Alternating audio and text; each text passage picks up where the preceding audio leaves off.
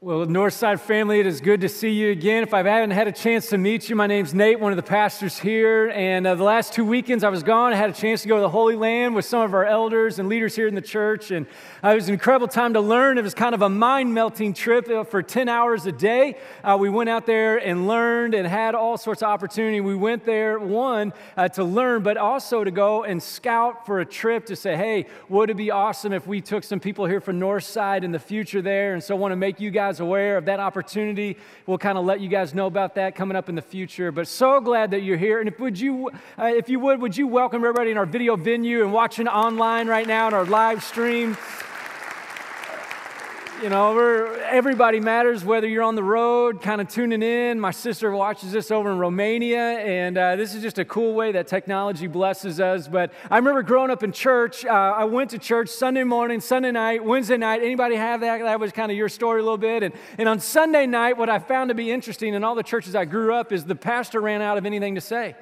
And what they would do is they would bring in guest people and a lot of times missionaries to come in and talk about what they did and where they were, and they would have these slideshows, and half the slides were upside down, you know, and they're like, this is this, and then I would go into like comatose land, you know, I would just fall asleep as a 5-year-old, but I want to do just a little bit of that. I'm not going to take up a bunch of time, but I just want to show you some pictures of my trip there. Man, this is an incredible moment for me to learn just about really where Jesus walked, and a couple of my favorite spots, just to let you guys see. One of my favorites was this. It was on the mount. It was a mountain called Masada. And Mount Masada is where actually King Herod built one of his palaces into a mountain, which this guy was insane. But this was the view of it. And the reason why I looked at it is like, Nate, that's just a desert. Who cares about that? You know, there's nothing really cool about it. You know, you can see the Dead Sea off to the left, and it was dead. You know, we checked that out, you know, a little bit.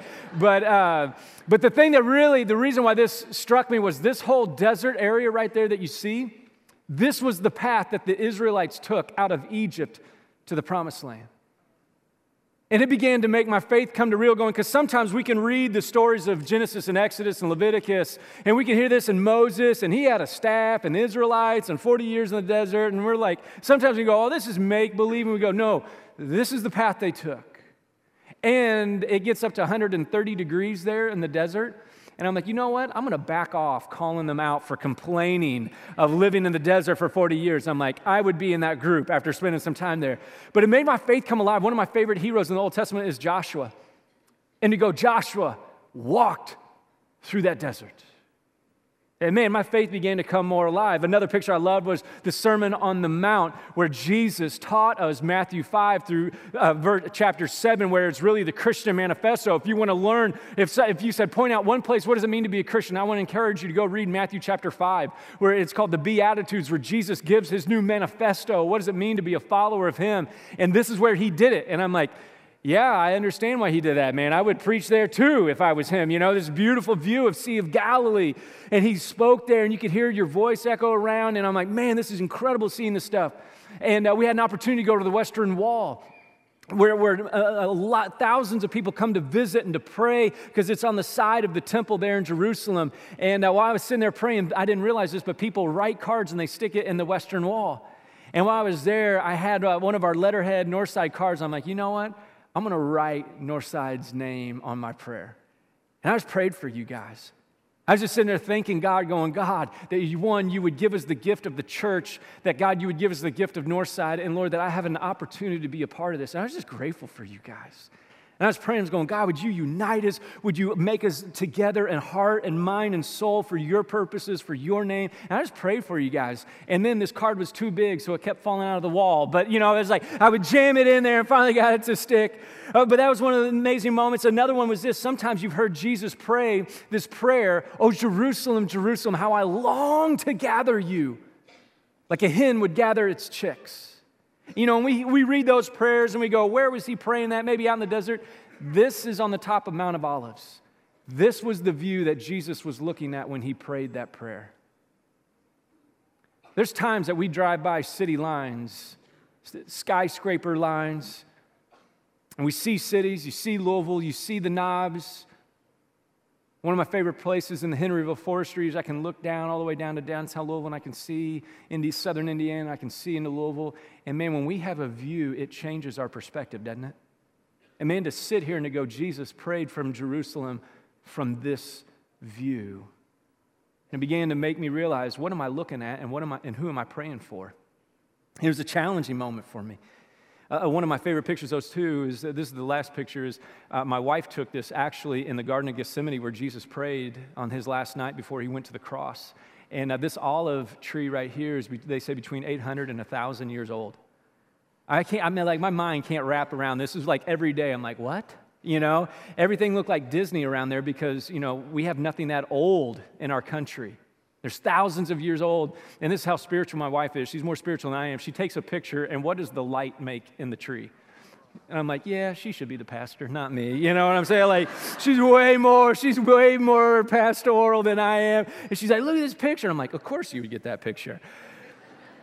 But it was just these moments, man. I'm like, wow, Jesus, you stood here and you prayed.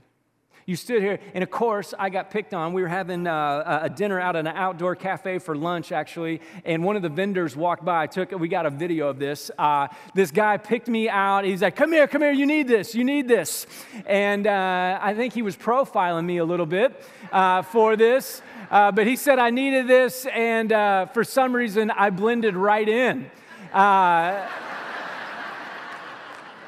I said... I found my people, man. I know where I belong. But it was an incredible trip, man. It was an incredible trip. We had an incredible time, man, all this stuff. But I'll be honest, after, about 10 hours a day for, 7-8 days of doing that, man, we'd come back to the hotel room and we would debrief, what God speak to you, what did he share with you, what did he say, all this other stuff. And I remember one night early on, I just kind of confessed. I said, man, this is great. But I said, I know this sounds, I don't know if this sounds selfish or what, but I said, I think I was expecting more. And they said, what do you mean you were expecting more? You're in the Holy Land. You better watch yourself, And I said, no, I feel like I was expecting more to maybe happen in my heart. To see Jerusalem and to see these sights and to see where Jesus walked, I was expecting, I don't know, man, like a supercharge of Jesus or something to happen. And I began to realize this. There is nothing more powerful in this world than the Holy Spirit, the power and the presence of Jesus in our life right here and right now. This is the power of Jesus. It is incredible to go there to learn. It is incredible to see thousands of year old, opportunities. But this is what I learned. There is no building, there is no site, there is no tree, there is no city line that represents or is stronger than the power and the presence of Jesus in our life. And it is great to go and learn there. But what I quickly learned was this. I had the wrong expectations of going there. I thought I was going to go there and get more. And Jesus says, no, my more is my presence in your life. That's a matter of fact, that's why we're doing this series called Be Rich. Some of you saw that sign when you came in, be like, be rich. Can't wait to hear this sermon. I want to get rich, Let's all be rich. Well, what we find is this is always what's in competition for our hearts and our soul. I found it myself. There I am in Jerusalem wanting more. And God's going, no. I've given you everything you need. I've given you everything you need. That's why last weekend when we opened up this series, we talked about the first way to be rich when we're looking at 1 Timothy chapter 6 in the series. We're just going to hang out in this chapter. If you want to read this every day this week, I want to encourage you, 1 Timothy chapter 6. But what we realized was this idea of being content is how we start by being rich. We got to be content. This is what it says. Paul is writing to his protege, Timothy, who's leading the church in Ephesus. And listen to what he says. He says, but godliness with contentment is great gain. Godliness with contentment, that God, you are enough. I don't need more. God, you are enough for me. My son Carter, he's 3 years old. He knows Christmas time's starting to happen. We're putting on Pandora Christmas music already. I know. I'm breaking all the rules. But he'll ask me this, Daddy, how many more days till Christmas? Right? It's already in his mind because he wants more. When the mail comes, he hands me the magazine and circles everything he wants, And he doesn't understand time. But Daddy, how many more days? And the other day I was like, 45 more days. He goes, how long is that? And he's just, he's just ready for more. He knows Christmas, I'm going to get more. And there's no contentment. I'm like, dude, all right, then we can throw away all your toys right now, And that's it. But there's no contentment. There's always this idea of more. And listen to what Paul says. He says, people who want to get rich fall into temptation and a trap. In the words of Star Wars, it's a trap, right? He goes, hey, if you want to get rich, you're going to fall into temptation, and it's a trap, and into many foolish and harmful desires that plunge men into ruin and destruction. Has anybody here made a financial decision that they regret? I'm not going to make you raise your hand, right? You know, some of you are already quick to it. I had 2 hands I see over there. Someone like, yes, I'm glad I'm not alone. But you and I both know the regret of those financial decisions, don't we? Sometimes it takes us years to get out from underneath it. We go, man, that one decision cost me. It didn't cost me a few bucks. It cost me a few years. It cost me some credit scores. It cost me all this stuff. He says, don't fall into that. And he says this, for the love of money is a root of all kinds of evil. When you begin to love money. And then we go, yeah, that's the world. You know, the world is so evil and the world, all this stuff. But listen what he says. He said, some people, though, eager for money, have wandered from the faith. See, sometimes we always think it's the world who's greedy. And Paul is saying this, no, there are Christians who have become greedy. There are Christians who are no longer saying, God, you are enough, but I need to get rich. I need more. And he says, and here's what happens. And they pierce themselves with many griefs. See, this is why this whole idea of being rich is so important, because a lot of times we try to get rich and we have no idea the trap and the temptation that we come into and we fall into, and what it does to us, what it does to our family, what it does to our credit, what it does to our extended family, what it does to everybody else around us. Matter of fact, I was reading this story because sometimes we think money just has such a hold on everybody. I found this fascinating. There's this NBA star named DeMar DeRozan, and 2 years ago, he signed a contract, a 5-year NBA max contract, a 5-year, $139 million contract. I can't even like process that. He was going to be the star for the Toronto Raptors, and then the next year they traded him away. And he was complaining about being traded, and everybody ripped him for complaining. They're like, what are you complaining about, man? You have 139 million reasons not to complain. And listen what he said. I found this fascinating. Listen what DeMar DeRozan said when someone asked him, why are you so upset about being traded? He said, people say, what are you depressed about? You can buy anything you want. I wish everyone in the world was rich so they would realize money isn't everything. What you hear in DeMar DeRozan's words are this. It's from Mark chapter 8, verse 36. Jesus said this first. DeMar understands it perfectly well. Jesus says this in Mark chapter 8. He says, what good is it for a man to gain the world, but forfeit what? Soul. That's what DeMar's saying. DeMar's going, $139 million can't buy my soul. See, oftentimes what we don't realize is when we try to get rich instead of being rich in God, we lose our soul. What we're going to do today is we're just going to look at 3 verses, and we're going to actually look primarily at 1 verse today and 2 verses next weekend, because this idea of be rich, it is everywhere, impacts everything in us, and man, it goes into our soul. It goes into our very being. If you have your Bible, you can open up to 1 Timothy chapter 6. And again, I want to encourage you just this week and in this series, it'll be, next weekend we'll end this series, but I want to encourage you just to read 1 Timothy chapter 6 every day if you want to. But man, there is so much to soak on. But listen what Paul says to Timothy in verse 17 through 19, because he calls us now, all right, we're going to build on contentment. And he goes, here's another way I want you to continue to be rich. And this is what he says. He says, command those who are rich in this present world not to be arrogant, nor to put their hope in wealth, which is so uncertain, but to put their hope in God, who richly provides us with everything for our enjoyment. And then he says this, command them to do good. He's talking about the church. Command them to do good, to be rich. There's our phrase, to be rich in good deeds and to be generous and willing to share. And in this way, they will lay up treasures for themselves as a firm foundation for the coming age, so that they may take hold of the life that is truly life. Do you realize that God wants you to take hold of the life that is truly life? See, sometimes when we think about God, we go, oh, God just wants to get something from me. He don't want to give me anything. No, God wants you to get a hold of the life that is truly life. This is why Paul is telling Timothy, go back and command the church, which, matter of fact, this is a military word that he uses twice. Command them. He says, call them back into order. I found it fascinating that we had a military word on Veterans Day weekend. And I just want to take a moment. If you're a veteran in this room, would you stand up so we can appreciate you and what you've done for this country and to serve so many people? Wow, man.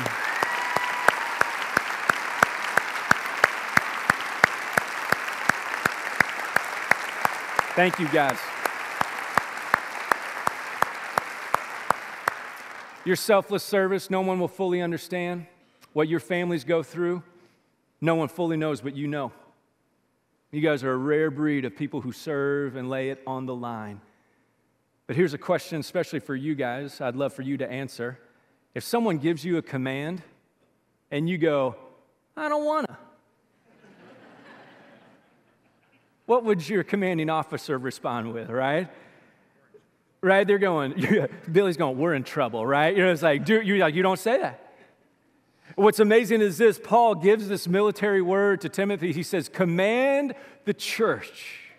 Call them into order. Call them back into the way that God has for them. Call them into the life that is truly life. I want you to have this. And here's what he wants us to understand between these three verses, simply this. And we're going to spend time breaking these up. But this is what he wants us to understand. If we're going to be rich, this is how we need to understand it. That we are blessed to be a blessing. If you want to understand the whole story of the Bible, if you go, Nate, could you summarize this whole thing in one sentence? This is it. We are blessed by God to be a blessing in this world. You want your purpose? Be blessed. Let Jesus be your blessing so that you can be a blessing to the world. Veterans, you guys are a blessing to so many people because you serve and you lay it down and you help. And you think of others before yourself. You're willing to put your life on the line. That's why there's so much respect and so much honor. This is what Christ has done for us. He's going, I have come here to bless you so you can be a blessing to others. Today we're just going to talk about being blessed. Next week we're going to talk about being a blessing. And some of you go, oh, okay, I'm blessed to be a blessing. Why is that so important? You know why this is important? That we take time to understand God's blessing for us? It's because God has blessed us because you and I, we're broken. You guys are admitted. You're already on the hook. You guys have all made bad financial decisions. I've made bad financial decisions. We've made mistakes. And here's the thing, God says, I want to bless you because you are broken. That's why I just want to look at this one verse, verse 17, because there are some broken things in our life that we're not even aware of. But God says, I want to dig into. And here's the thing, here's the brokenness of our life. Here are a couple broken ways. The three things we're going to look at today are this. There's the broken way of our thinking. A lot of times we don't think we're blessed. And we have this broken thinking. We have this broken living. Sometimes we think we don't need God's blessing. We're fine. We don't need Him. And then we have this broken way of spending in our life. And God goes, man, I want to come into your brokenness. I want to bless you so that you can be a blessing. I just want to take some time just looking at verse 17.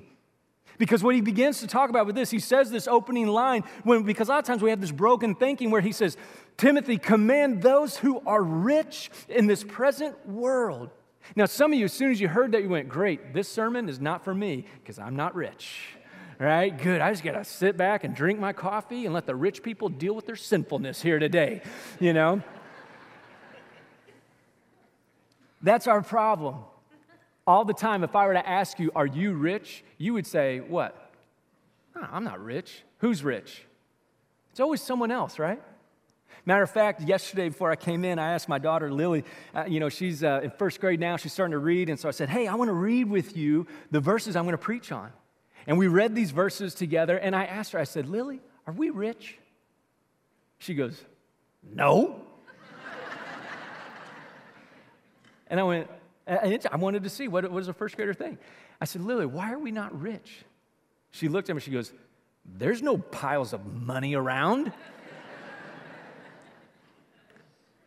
I found it fascinating that a first grader already has a view of not being rich. We don't even know the broken ways that we're thinking, do we? I said, Lily, do you like our house? Yeah. I said, do you like your room that you share with Carter? You like your bed? Mm-hmm. Mm-hmm. I said, you like the swing set we have in our backyard? Oh, yeah. I said, you like the minivan that Mom drives you around in? Yeah. I said, we're rich, aren't we? She goes, yeah. But it was amazing how already it's formed in her mind, we're not rich. Because we don't have piles of money. I'm like, I don't know if you make like carpet out of money or like what you do. But there's always this mindset. I began to do a little bit of research. One thing I found out was this: if you make $35,000 in your job, you are in the top 1% of the entire world. $35,000, top 1% of the world. 71% of our world lives on less than $10 a day. Do the quick math, that's $3,650 a year. And that's 70% of our world. My whole problem is this: I'm always thinking I never have enough. I'm not rich. DeMar DeRozan's rich. And he's going, I wish you were rich so you can know that money won't make you rich. And I'm like, well, loan me $1 million. I'll give it a whirl. You know what I'm saying? Like I want to identify in your pain, DeMar, you know. But it's always this tension. It's always this. I remember in junior high, there was one time I was back to school shopping. My parents took me new blue jeans, new shoes. I got, this Bugle Boy jeans, British nice shoes. You know what I'm saying? I thought I was fly, man. I thought it was going to be a great school year. If you don't look good, dress good, right?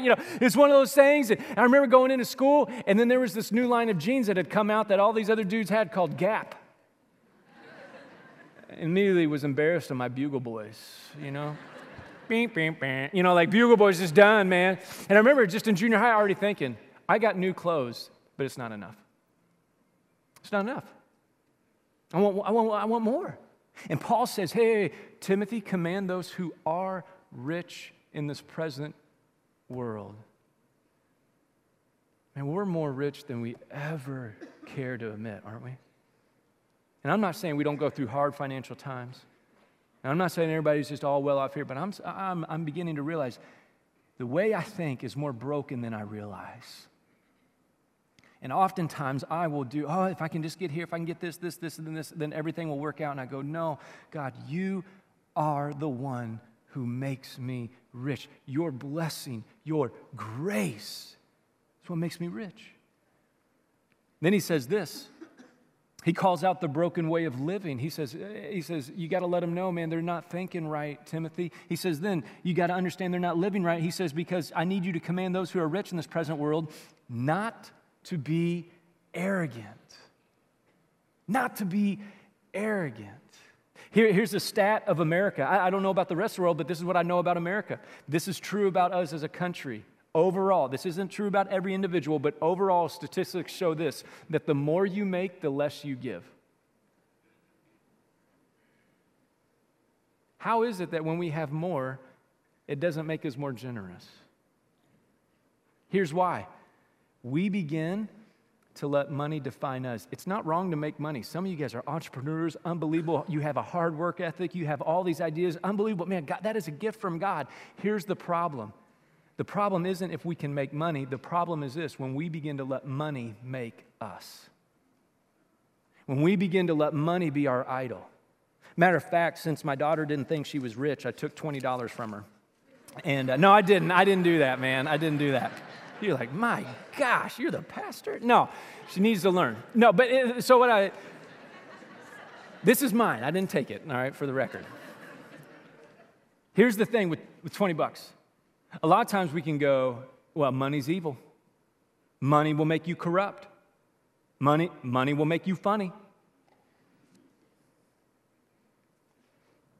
Let's just sit and watch what money does here. Wouldn't it be awesome if God made it get up and run off the table? Like, that would be like the best sermon illustration.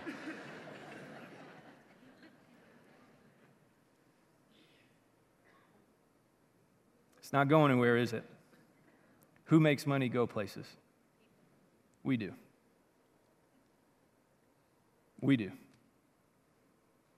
It's just going to lay there, man. Money doesn't hurt anybody. It's just paper. What begins to hurt is when we begin to let money make us. And Paul is telling Timothy, he's not saying, go around, tell the world, quit being greedy. He's going, no, tell the Christians not to be arrogant. Because we know this, there's nothing worse in this world than an arrogant Christian, is there? There is nothing worse than a representation of Christ to this world than a Christian who actually doesn't represent Christ. So this is why he's saying, he's going, don't be arrogant. We all have this unbelievable opportunity, especially in this country, to make money. We've had more jobs available than we've ever had in our lives. This is unbelievable. But he's saying is this, don't let money make you. Don't let it be what you worship. Don't let it be your identity. Don't let it rule your life. See, this is what happens. Everything that's an idol in our life actually starts out as something good. Nothing wrong with money. It's when we make money our ultimate that it begins to take our soul. And so we work so hard to gain the whole world and we lose our soul. One of my favorite passages is James chapter 4, verse 6. I love the book of James. It just shoots straight with you. It doesn't kind of mince anything. It just simply says this. It says, God opposes the proud, but gives grace to the what? Humble. Some of you feel like you've got to earn something, you've got to prove something in order for God to bless you. Do you realize God just says, I want you to humble yourself before me? You want to receive my blessing in your life? You want to be rich more than try to get rich? Just humble yourself and say, God, I'm here. Everything I have is a gift from you. We're going to talk about that more next week. But Psalm chapter 24 says this. It says, everything in the world and on earth is the Lord's. Everything is His. We cannot be proud. We're going, no, God, everything is a gift from you. And when we don't realize that, here's what happens. It begins to go into broken ways of our spending. This is why he says, the broken way of spending, Paul says, hey, address this. Tell them, don't put their hope in wealth, which is so uncertain. It's like, Paul, how did you know what was going to be happening in 2018? Here's what we need to understand. God's truth is timeless. It's eternal. It can be from 2,000 years ago, doesn't matter. It's true today. If it was true then, it's true today. But here's a lot of our problem. The reason why we spend a lot of things, we say stuff like this, well, what if I get sick? Or what if I don't have enough to retire? And here's our problem. Let me just kind of bring this to the light. You and I will always wonder if we ever have enough. We are just going to wonder. We are going to live there. We're going to live in that tension till we either die or Christ comes back. We are always going to wonder, am I going to have enough? Will it be enough? What if this happens? What if this happens? I took a picture off of Google of our stock market from the past 10 years. And I couldn't believe where we were just 10 years ago. Some of you remember that. Some of you, you're still feeling the effects of it, even though the market hit a record high. The highest the Dow has ever hit was on October 3rd when we hit over 26,000 on the Dow. But some of you, you go, it doesn't matter because what I lost in 2008, even though it's a record high, I still haven't made up from what I've lost. But here we are, we see all these trajectories, we see all these things, and we're going, this is the largest the market has ever been. And if that's the case, today, why don't all of us put all of our life savings in the stock market after church? Who's with me? But guys, it's at the highest it's ever been. Why are you not going to do that? Why am I not going to do that? It's uncertain. If I do that, I might not get the return back. See, it's not wrong to plan for the future. It's not wrong to invest. What Paul is saying is this. What's wrong is to put our hope in wealth. It's wrong to go that money is going to fix everything. Back to the theologian P. Diddy. More money. More problems. I thought money would fix everything. Some of you run down that trail. See, it's not wrong to be entrepreneur. It's not wrong to create wealth. It's wrong when we trust wealth more than we trust God. Because it's uncertain. See, this is what Paul's calling us back to. He's going, no. And here's the deal. Here's what we need to understand. One, you're always going to live with this tension of what if. What if this happens? What if this happens? You know what? You and I, we are always going to have that scenario in our heads.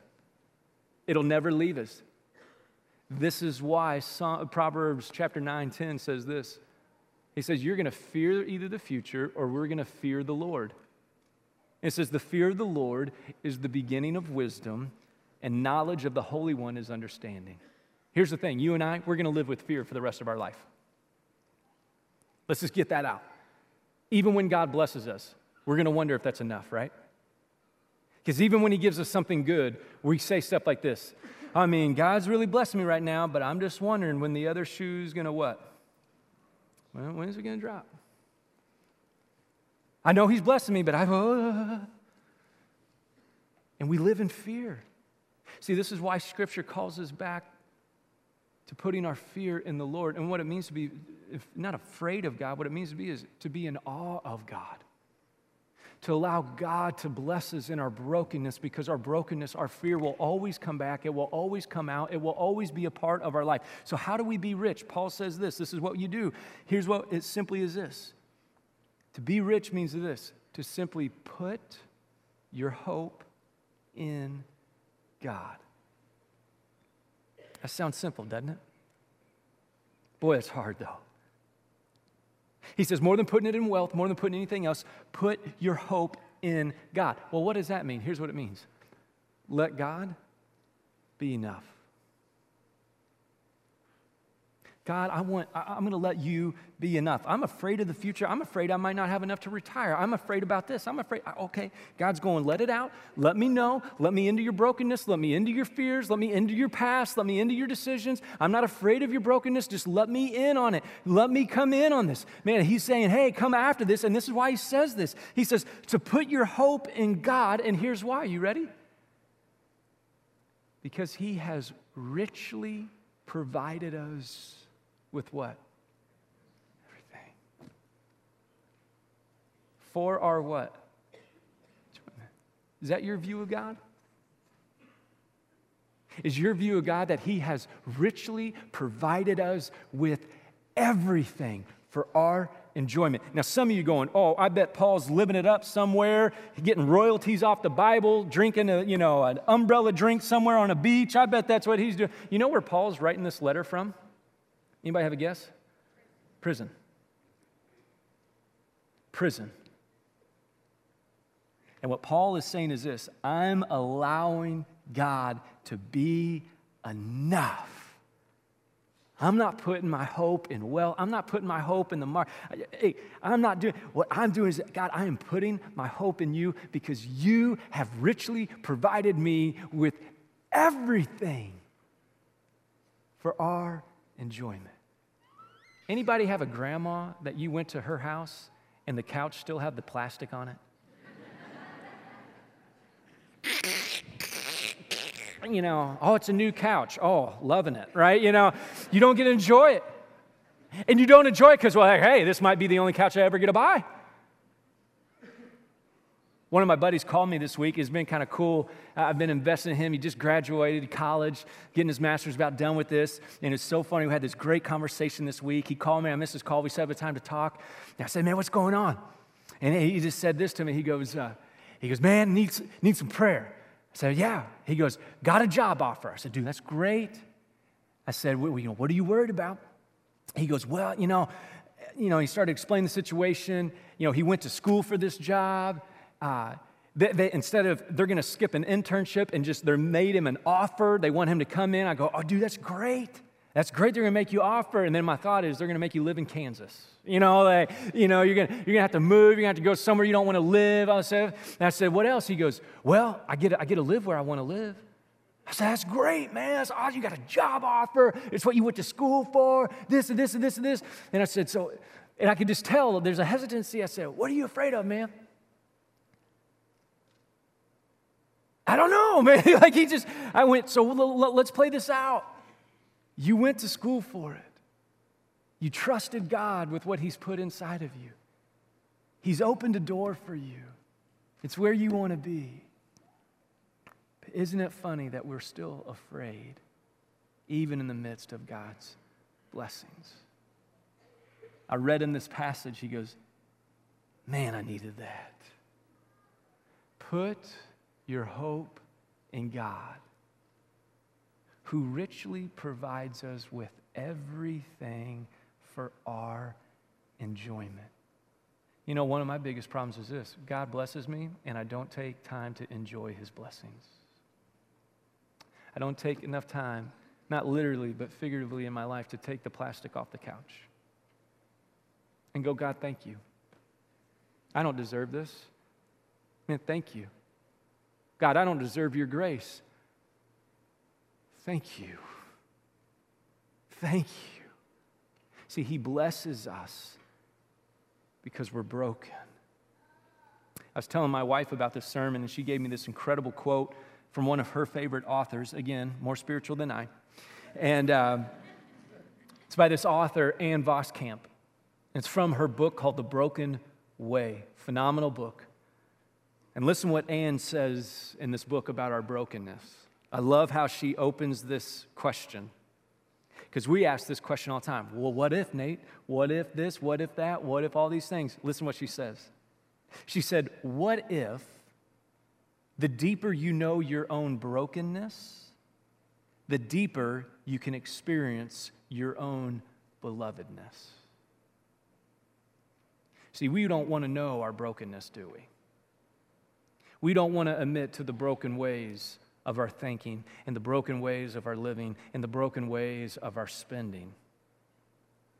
Anne says, what if we know the deeperness of our brokenness so we can know a deeperness of God's love for us? Put your hope in God, who has richly provided us with everything for our enjoyment. My question for you today is this: where's your hope? Where's your hope? It's easy how seductive things can be in our life. That's why right now our volunteers are going to go back and get ready to serve communion. And we're going to do communion a little bit different today. I love this opportunity. I love this time to think. And what I'm going to do is this: I'm going to give us some time for you to simply answer and think about that question with God. We're going to put some scripture up on the screen. I want to invite you, if you're a believer, if you're a follower of Jesus, to take the bread and the juice. Or maybe today you're going, no, today I'm going to put my hope in Jesus. And I want to invite you, if that's you, man, to take this communion, to say, no, I'm putting my hope into Him. And what I want you to do during this moment is simply this: as you look at the scriptures, just answer this one question. Just be open and honest with God. Where's your hope? Where's your hope? Oh, don't put your hope in wealth. It is so uncertain. Put your hope in God, who richly blesses us with everything for our enjoyment. To enjoy God. See, that's what we do when we take communion. We come back, not because of God, I've messed up again. We come back to know, God, you have blessed me because I am broken. You have blessed me with Jesus and what He did going to the cross, paying for my sin to take away the sins of the world. And I'm putting my hope into you. And what I want to do right now is when they pass the tray, I just want you to hold on to the bread and hold on to the juice. And then when everybody has an opportunity who wants to participate here, we'll take it together and celebrate that we have a hope that is beyond anything in this world. So right now, as they pass the bread and the juice, if you're going to participate, hold on to the bread, hold on to the juice, and then I'll lead us as we take this together.